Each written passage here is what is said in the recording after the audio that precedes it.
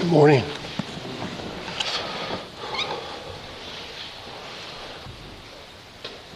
Glad to be back with you. Would you please pray with me?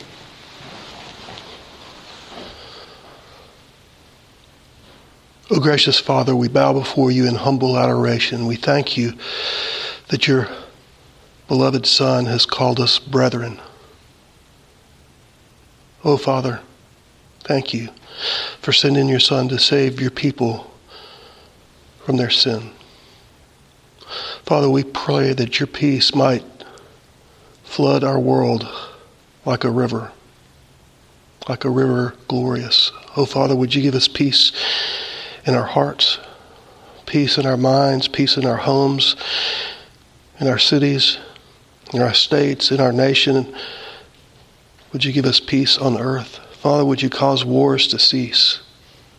Would you cause us to be blessed because we're peacemakers?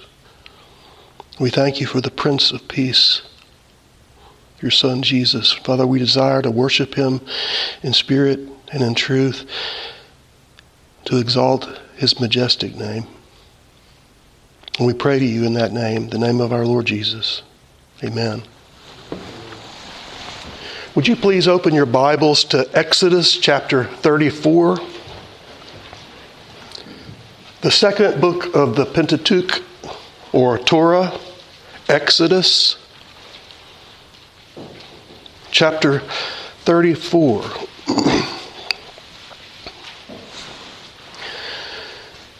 The portion of the scripture that I want to read to you this morning concerns the giving of the Decalogue, the Ten Commandments, by Almighty God to his servant Moses.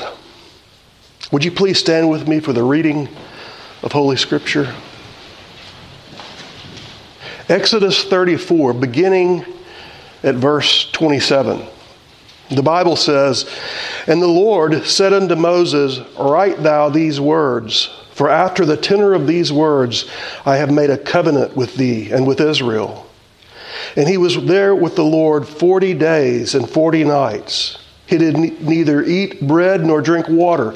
And he wrote upon the tables the words of the covenant, the 10 Commandments. And it came to pass, when Moses came down from Mount Sinai with the 2 tables of testimony in Moses' hand, when he came down from the mount, that Moses wist not that the skin of his face shone while he talked with him. And when Aaron and all the children of Israel saw Moses, behold, the skin of his face shone, and they were afraid to come nigh him. And Moses called unto them, and Aaron and all the rulers of the congregation returned to him, and Moses talked with them. And afterward all the children of Israel came nigh, and he gave them in commandment all that the Lord had spoken with him in Mount Sinai. Until Moses had done speaking with them, he put a veil on his face. But when Moses went in before the Lord to speak with him, he took the veil off until he came out. And he came out and spake unto the children of Israel that which he was commanded. And the children of Israel saw the face of Moses, that the skin of Moses' face shone. And Moses put the veil upon his face again until he went in to speak with him. Well, may the Lord add his blessing to the reading of Holy Scripture. You may be seated. It's good to be back with you, brothers and sisters. We love you. When Jeannie and I were away in Rome, we visited many chapels and basilicas, and one that we walked into was called San Pietro in Vincoli. In English, that's the Basilica of St. Peter in Chains. It's what's called a minor basilica, and it's probably most famous for being the location of Michelangelo's sculpture of Moses. Michelangelo's sculpture of Moses was beautiful and interesting. Most interesting because Michelangelo's sculpture in Michelangelo's sculpture, Moses has horns. When I saw this, I was puzzled, and I couldn't rest until I researched it. Why does Moses have horns? And after I researched it a bit, I found that it was an interesting historical accident because of the way that the text that we just read is translated in the Latin Vulgate. In the Vulgate, you know, that early Latin version of the Bible, probably the most popular version of the Bible in human history, verses 29 and 30 of Exodus 34 in English read, "And when Moses came down from the Mount Sinai, he held the two tables of the testimony, and he knew not that his face was horned from the conversation of the Lord. And Aaron and the children of Israel, seeing the face of Moses horned, were afraid to come near." Now, most modern translators say that this should not be translated as horned, but as his face shone. The idea being that the face of Moses glowed with the residual glory of the Lord. And from what I read, the Hebrew carries an implication of horns of light, like something radiating from the head of Moses, something glowing, something shining. And when you see the sculpture, the horns of Michelangelo's Moses don't really look like animal horns. Not like the horns of a ram or a goat or an ox. And how would you sculpt horns of light? So Michelangelo was probably doing the best that he could with the Bible that he had. And if you want to see a picture of the sculpture of Moses, see me at lunch. But enough about that for now. The teaching of Holy Scripture is that after Moses' interaction with the Almighty, when he received the Decalogue, the law summarized, that foundation of the Old Covenant, the covenant and the glory of the Lord was so glorious that, as it were, the residue of that glory clung to Moses. And the residual glory of the presence of the Lord made Moses radiate. It made Moses glimmer and glow so that the old covenant people of God were afraid of him. So afraid that in their fear they would not approach him. And so, to quell their fear so that he could interact with them, Moses took a veil and covered his shining face so that the horns of light, the radiating glory of the Lord, would not frighten the people of God. Now, beloved, listen, we know that the old covenant is the shadow and the new covenant is the substance.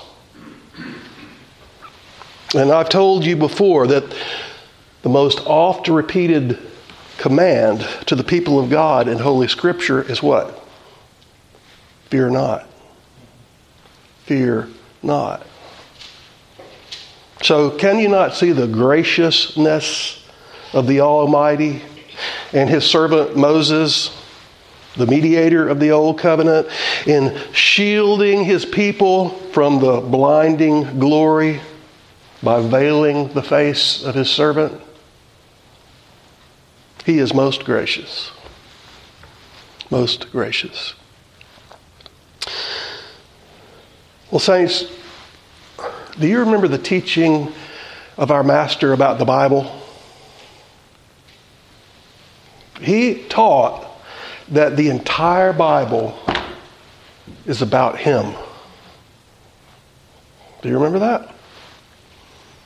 Remember that at the time that he taught that, the Bible was only the Old Testament. It was only the Old Covenant Scriptures.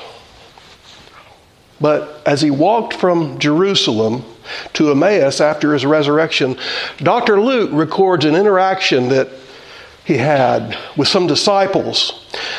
These disciples were disturbed and confounded by what had transpired. And Jesus said to them, "O fools, and slow of heart to believe all that the prophets have spoken. Ought not Christ to have suffered these things and to enter into his glory?" And beginning at Moses and all the prophets, he expounded unto them in the Scriptures the things concerning himself. Luke 24, verses 25 through 27. Listen, saints, Jesus began with Moses. He started with the Torah, with the Pentateuch, and he progressed all the way to the prophets, and then to all the Scriptures, it says. And the Scriptures were all about him. And after all of this, Holy Scripture records the reaction of those disciples. And they said to one another, "Did not our hearts burn within us while he talked with us by the way, when he opened to us the Scriptures?" Verse 34. Oh Lord, may our hearts burn within us as we find your Son on every page of Holy Writ. Well, praise God for progressive revelation. And praise God for the apostolic hermeneutic. You know, those blessed occasions when the New Covenant apostles open the Old Covenant Scriptures and explicate them, giving us once and for all the definitive apostolic interpretation of the prophetic word. This is that. Praise God. Please turn in your Bibles to 2 Corinthians chapter 3. 2 Corinthians chapter 3, the third letter of Paul to the church at Corinth, but the letter that we call 2 Corinthians. I'll not ask you to stand again for the reading of Holy Scripture, but please stand in your heart. Remember that this is a holy Bible. And let's hear the great apostle's commentary on the text that we just read from Exodus 34. Let's hear Paul's commentary on the horns of Moses. He writes, "Do we begin again to commend ourselves, or need we, as some others, epistles of commendation to you, or letters of commendation from you? You are our letter, written in our hearts, known and read of all men. For as much as you are manifestly declared to be the epistle of Christ, ministered by us, written not with ink, but with the Spirit of the living God, not in tables of stone, but in fleshy tables of the heart. And such trust have we through Christ to Godward. Not that we are sufficient of ourselves to think anything as of ourselves, but our sufficiency is of God, who hath also made us able ministers of the New Testament, not of the letter, but of the Spirit. For the letter killeth, but the Spirit giveth life. But if the ministration of death, written and engraved in stones," now, friends, that's the Decalogue, the 10 Commandments, the Old Covenant, "if that was glorious, so that the children of Israel could not steadfastly behold the face of Moses for the glory of his countenance, which glory was to be done away, how shall not the ministration of the Spirit be rather glorious? For if the ministration of condemnation be glory, much more doth the ministration of righteousness exceed in glory. For even that which was made glorious had no glory in this respect, by reason of the glory that excelleth. For if that which is done away was glorious, much more that which remaineth is glorious. Seeing then that we have such hope, we use great plainness of speech, and not as Moses, which put a veil over his face, that the children of Israel could not steadfastly look to the end of that which is abolished, but their minds were blinded. For until this day remaineth the same veil untaken away in the reading of the Old Testament, which veil is done away in Christ. For even unto this day when Moses is read, the veil is upon their heart. Nevertheless, when it shall turn to the Lord, the veil shall be taken away. Now the Lord is that Spirit, and where the Spirit of the Lord is, there is liberty. But we all, with open face, beholding as in a glass the glory of the Lord, are changed from the same into the same image, from glory to glory, even as by the Spirit of the Lord. Well, beloved, Gentiles, Pauline Christians, disciples of Jesus of Nazareth, let me ask you a question. What should Christians think about the Ten Commandments? What should Christians think about the Old Covenant? Well, listen. I don't think we should think anything less of it than Paul did. Do you? I don't think we should think anything less of it than Paul did. And according to 2 Corinthians 3, verse 7, according to the text we just read, Paul pronounces the Old Covenant, written and engraved in stone, glorious. Glorious. Doxa. When we sing the doxology, we're offering a glory word. We're ascribing glory and praise to Almighty God. Doxa. Doxa means, listen, a good opinion. An opinion resulting in praise, honor, ascriptions of splendor, brightness, magnificence, excellence, preeminence, dignity, grace, majesty, glory. Beloved, understand, Paul did not have a bad opinion of the Old Covenant, and we shouldn't either. The apostolic pronouncement concerning the Old Covenant is this: glorious. Glorious. Now, saints, please hear another question. What should Christians think about the New Covenant? What should we think about the New Covenant? Let me echo my sentiments from before. I don't think we should think anything less of it than Paul does.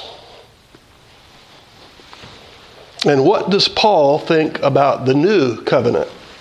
The covenant that he brands the ministration of the Spirit and the ministration of righteousness. The New Covenant.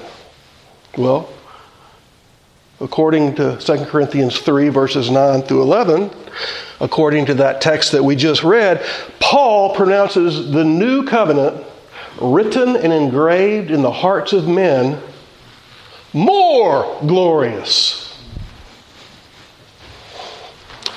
More glorious than what, Paul? What is the New Covenant more glorious than? The New Covenant is more glorious than the Old Covenant. Now, Eric, Paul may not have written the apostolic letter to the Hebrews, But if he didn't, well, he and that writer sure are in full agreement. This new covenant, it's mo better. More glorious. The new is better than the old. The new is more glorious than the old. The law was given by Moses, but grace and truth came by Jesus Christ. John 1, verse 17. This man, Jesus, was counted worthy of more glory than Moses, inasmuch as he who hath builded the house hath more honor than the house. For every house is builded by some man, but he that built all things is God. And Moses verily was faithful in all his house as a servant, for a testimony of those things that were to be spoken after. But Christ as a son over his own house, whose house are we, if we hold fast the confidence and rejoicing of the hope firm unto the end. Hebrews chapter 3, verses 3 through 6. Friend, a greater than Solomon has come. A greater than Jonah has come. A greater than Moses has come. And hear the teaching of the great apostle. The old covenant was the ministration of death. Verse 7. It killed anyone who was bound by it. The old covenant was the ministration of condemnation. Verse 9. It condemned everyone who was party to it. And the old covenant, that ministration of death and condemnation, that old covenant was glorious. No. Friend, listen. What's better than death? Life is. And friend, what is better than condemnation? Righteousness is. And Paul's argument here is very much a study in contrasts. Death and life. Condemnation and righteousness. Stone and flesh. Blindness and sight. Veiledness and open manifestation.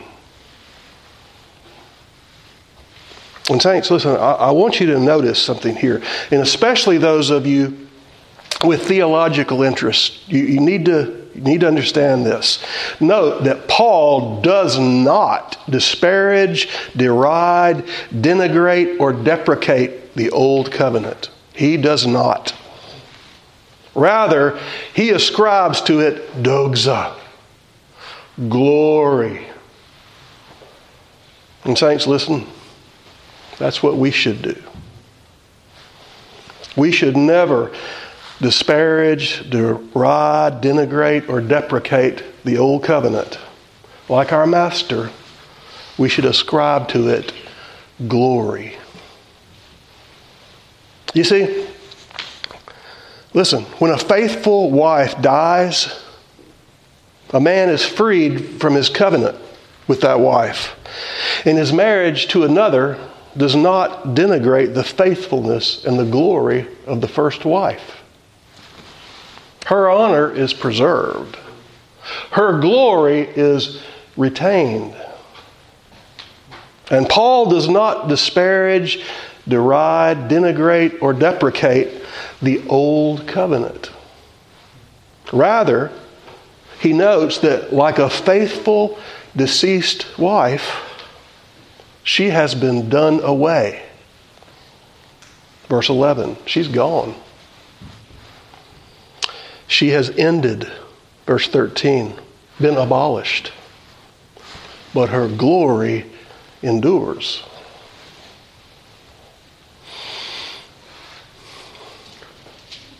Beloved brothers and sisters, listen. History is interesting. But Christians' primary interest in the Bible is not as a history book, though we believe that it contains real history.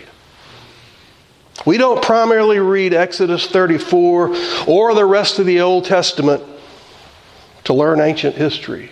Listen, we read it to discover what God's trying to tell us today. We read the Scripture to find the Word, don't we? We read the Scripture to find the Word.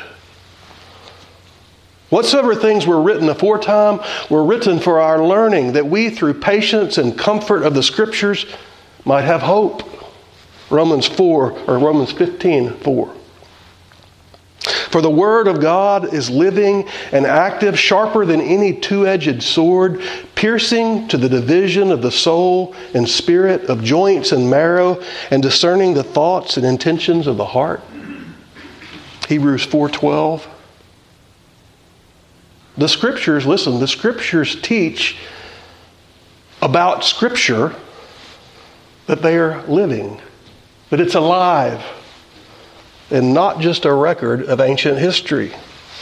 God's thoughts, God's Spirit, and God's Word are in this text. And beloved, listen. When we behold Jesus in the Old Covenant Scriptures, saints, our hearts should burn within us. Just like the hearts of those saints who walked with Jesus on that road to Emmaus. It's you, Lord. It's you. When we behold Jesus in the text of the Old Covenant Scriptures, the great Apostle Paul teaches, listen, he teaches that an unveiling has occurred. And we, who believe that salvation is of the Lord, believe that a supernatural unveiling has occurred. Friend, listen.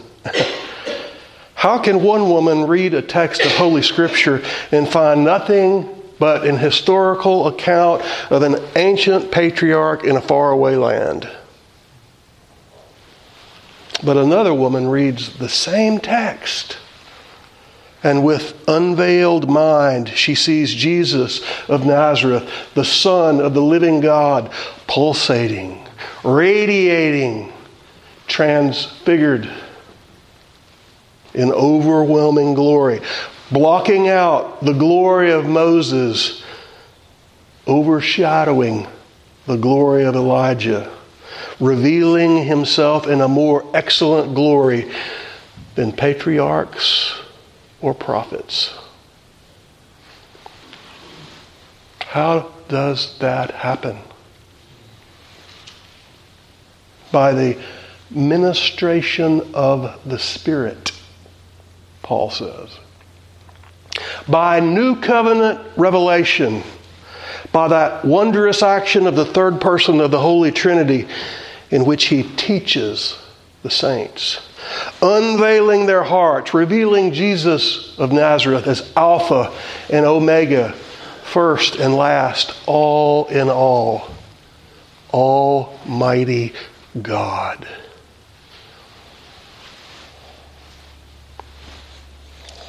Well, beloved, listen, if there's a practical lesson here in this Pauline exposition, maybe it's that the meaning of Holy Scripture is not self-evident. It's hidden. And Christ must reveal the meaning. We should approach our Bible reading and our Bible study with humility and prayer. We need proper interpretation, even of history, historical events, in order to understand them. And listen, it's only when we read Holy Scripture in the light of Jesus, in the light of Christ, that we will know what God's saying to us today through the Bible. And Christians universally believe God speaks to his people when they read the Bible. Don't they? Oh Lord, in thy light shall we see light. Psalm 36:9. Oh, shine upon us. Shine upon us. Saints, the glory of the old covenant was real. It was real, but it was temporary. The glory of the new covenant is real, and it is surpassing. It is excelling. It is more glorious, for it is everlasting. Yea, it is eternal. So let's review. The old covenant was written on tablets of stone, verse 7. The new covenant is written on the fleshly tablets of the heart, verse 3.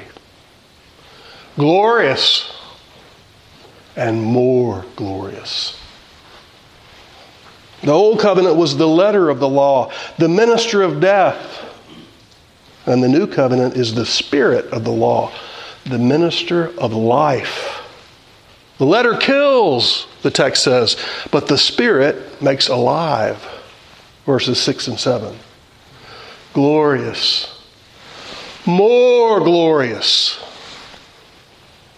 The old covenant was a minister of condemnation. The new covenant is a minister of righteousness. Glorious. More glorious. The glory of the old covenant abides, but has faded. The glory of the new covenant remains, and so far surpasses the glory of the old that as the sun outshines the moon in comparison, the old appears to have no glory at all. Verses 10 and 11. Glorious. More glorious. Well, beloved, listen. Jesus is in the business of unveiling. Paul says that when Moses is read to the Jews, a veil shrouds their heart, and their minds cannot perceive that Moses points to Jesus. Verse 15. Can't get it. Why, Paul? Why can't they understand? I understand. Why can't they understand? He's smarter than I am. Why can't he understand? Because there's a veil on his heart. And Paul says that any Jew that will turn to Jesus will have his mind and heart unveiled. Verse 16. So that he can perceive that Jesus has fulfilled what Moses could not. The Bible says of our crucified King, listen, Jesus cried with a loud voice and gave up the ghost. And the veil of the temple was rent in twain from the top to the bottom. And when the centurion which stood over against him saw that he so cried out and gave up the ghost, he said, truly, this man was the Son of God. Mark 15, verses 37 through 39. All the synoptic evangelists record that. And beloved, when Jesus died, he granted access to the most holy place, to the very throne room of God. And he did that by removing the veil that separated us from God. Have you seen Jesus? Have you seen him as Savior, as King, as Lord of all, as God incarnate? Have you seen him? If not, I pray for a grand unveiling.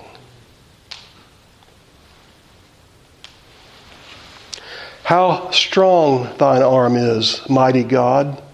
Who would not fear thy name? Jesus, how sweet thy graces are. Who would not love the Lamb? He has done more than Moses did, our prophet and our king. From bonds of hell, he freed our souls and taught our lips to sing.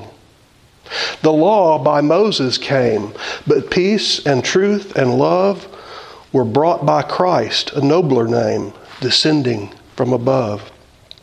Amidst the house of God, their different works were done. Moses, a faithful servant, stood, but Christ, a faithful son. In the Red Sea, by Moses' hand, the Egyptian host was drowned. But his own blood hides all our sins, and guilt no more is found. When through the desert Israel went, with manna they were fed. Our Lord invites us to his flesh and calls it living bread. Moses beheld the promised land, yet never reached the place. But Christ shall bring his followers home to see his Father's face. Then shall our love and joy be full and feel a warmer flame, and sweeter voices tune the song of Moses and the Lamb. Please stand with me for prayer.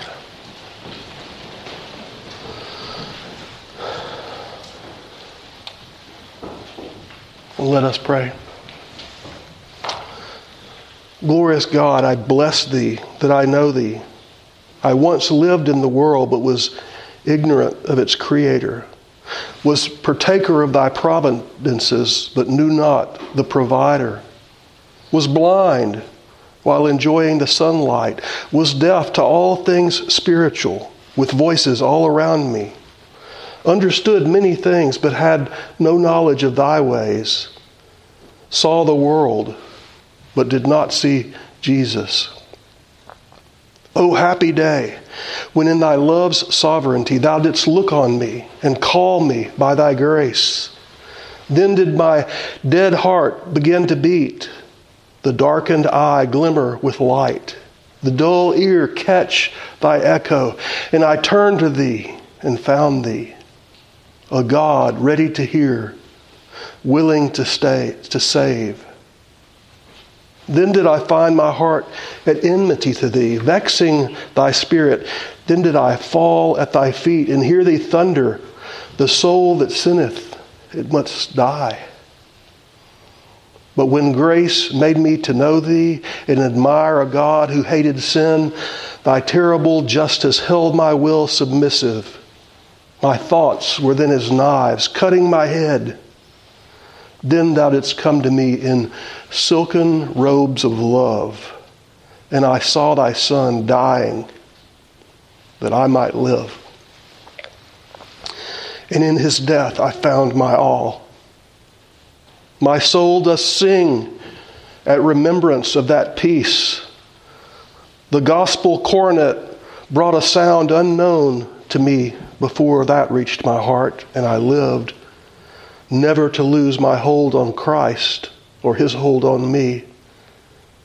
O grant that I may always weep to the praise of mercy found, and tell others as long as I live that thou art a sin-pardoning God, taking up the blasphemer and the ungodly and washing away their deepest stain. In Jesus' name, amen.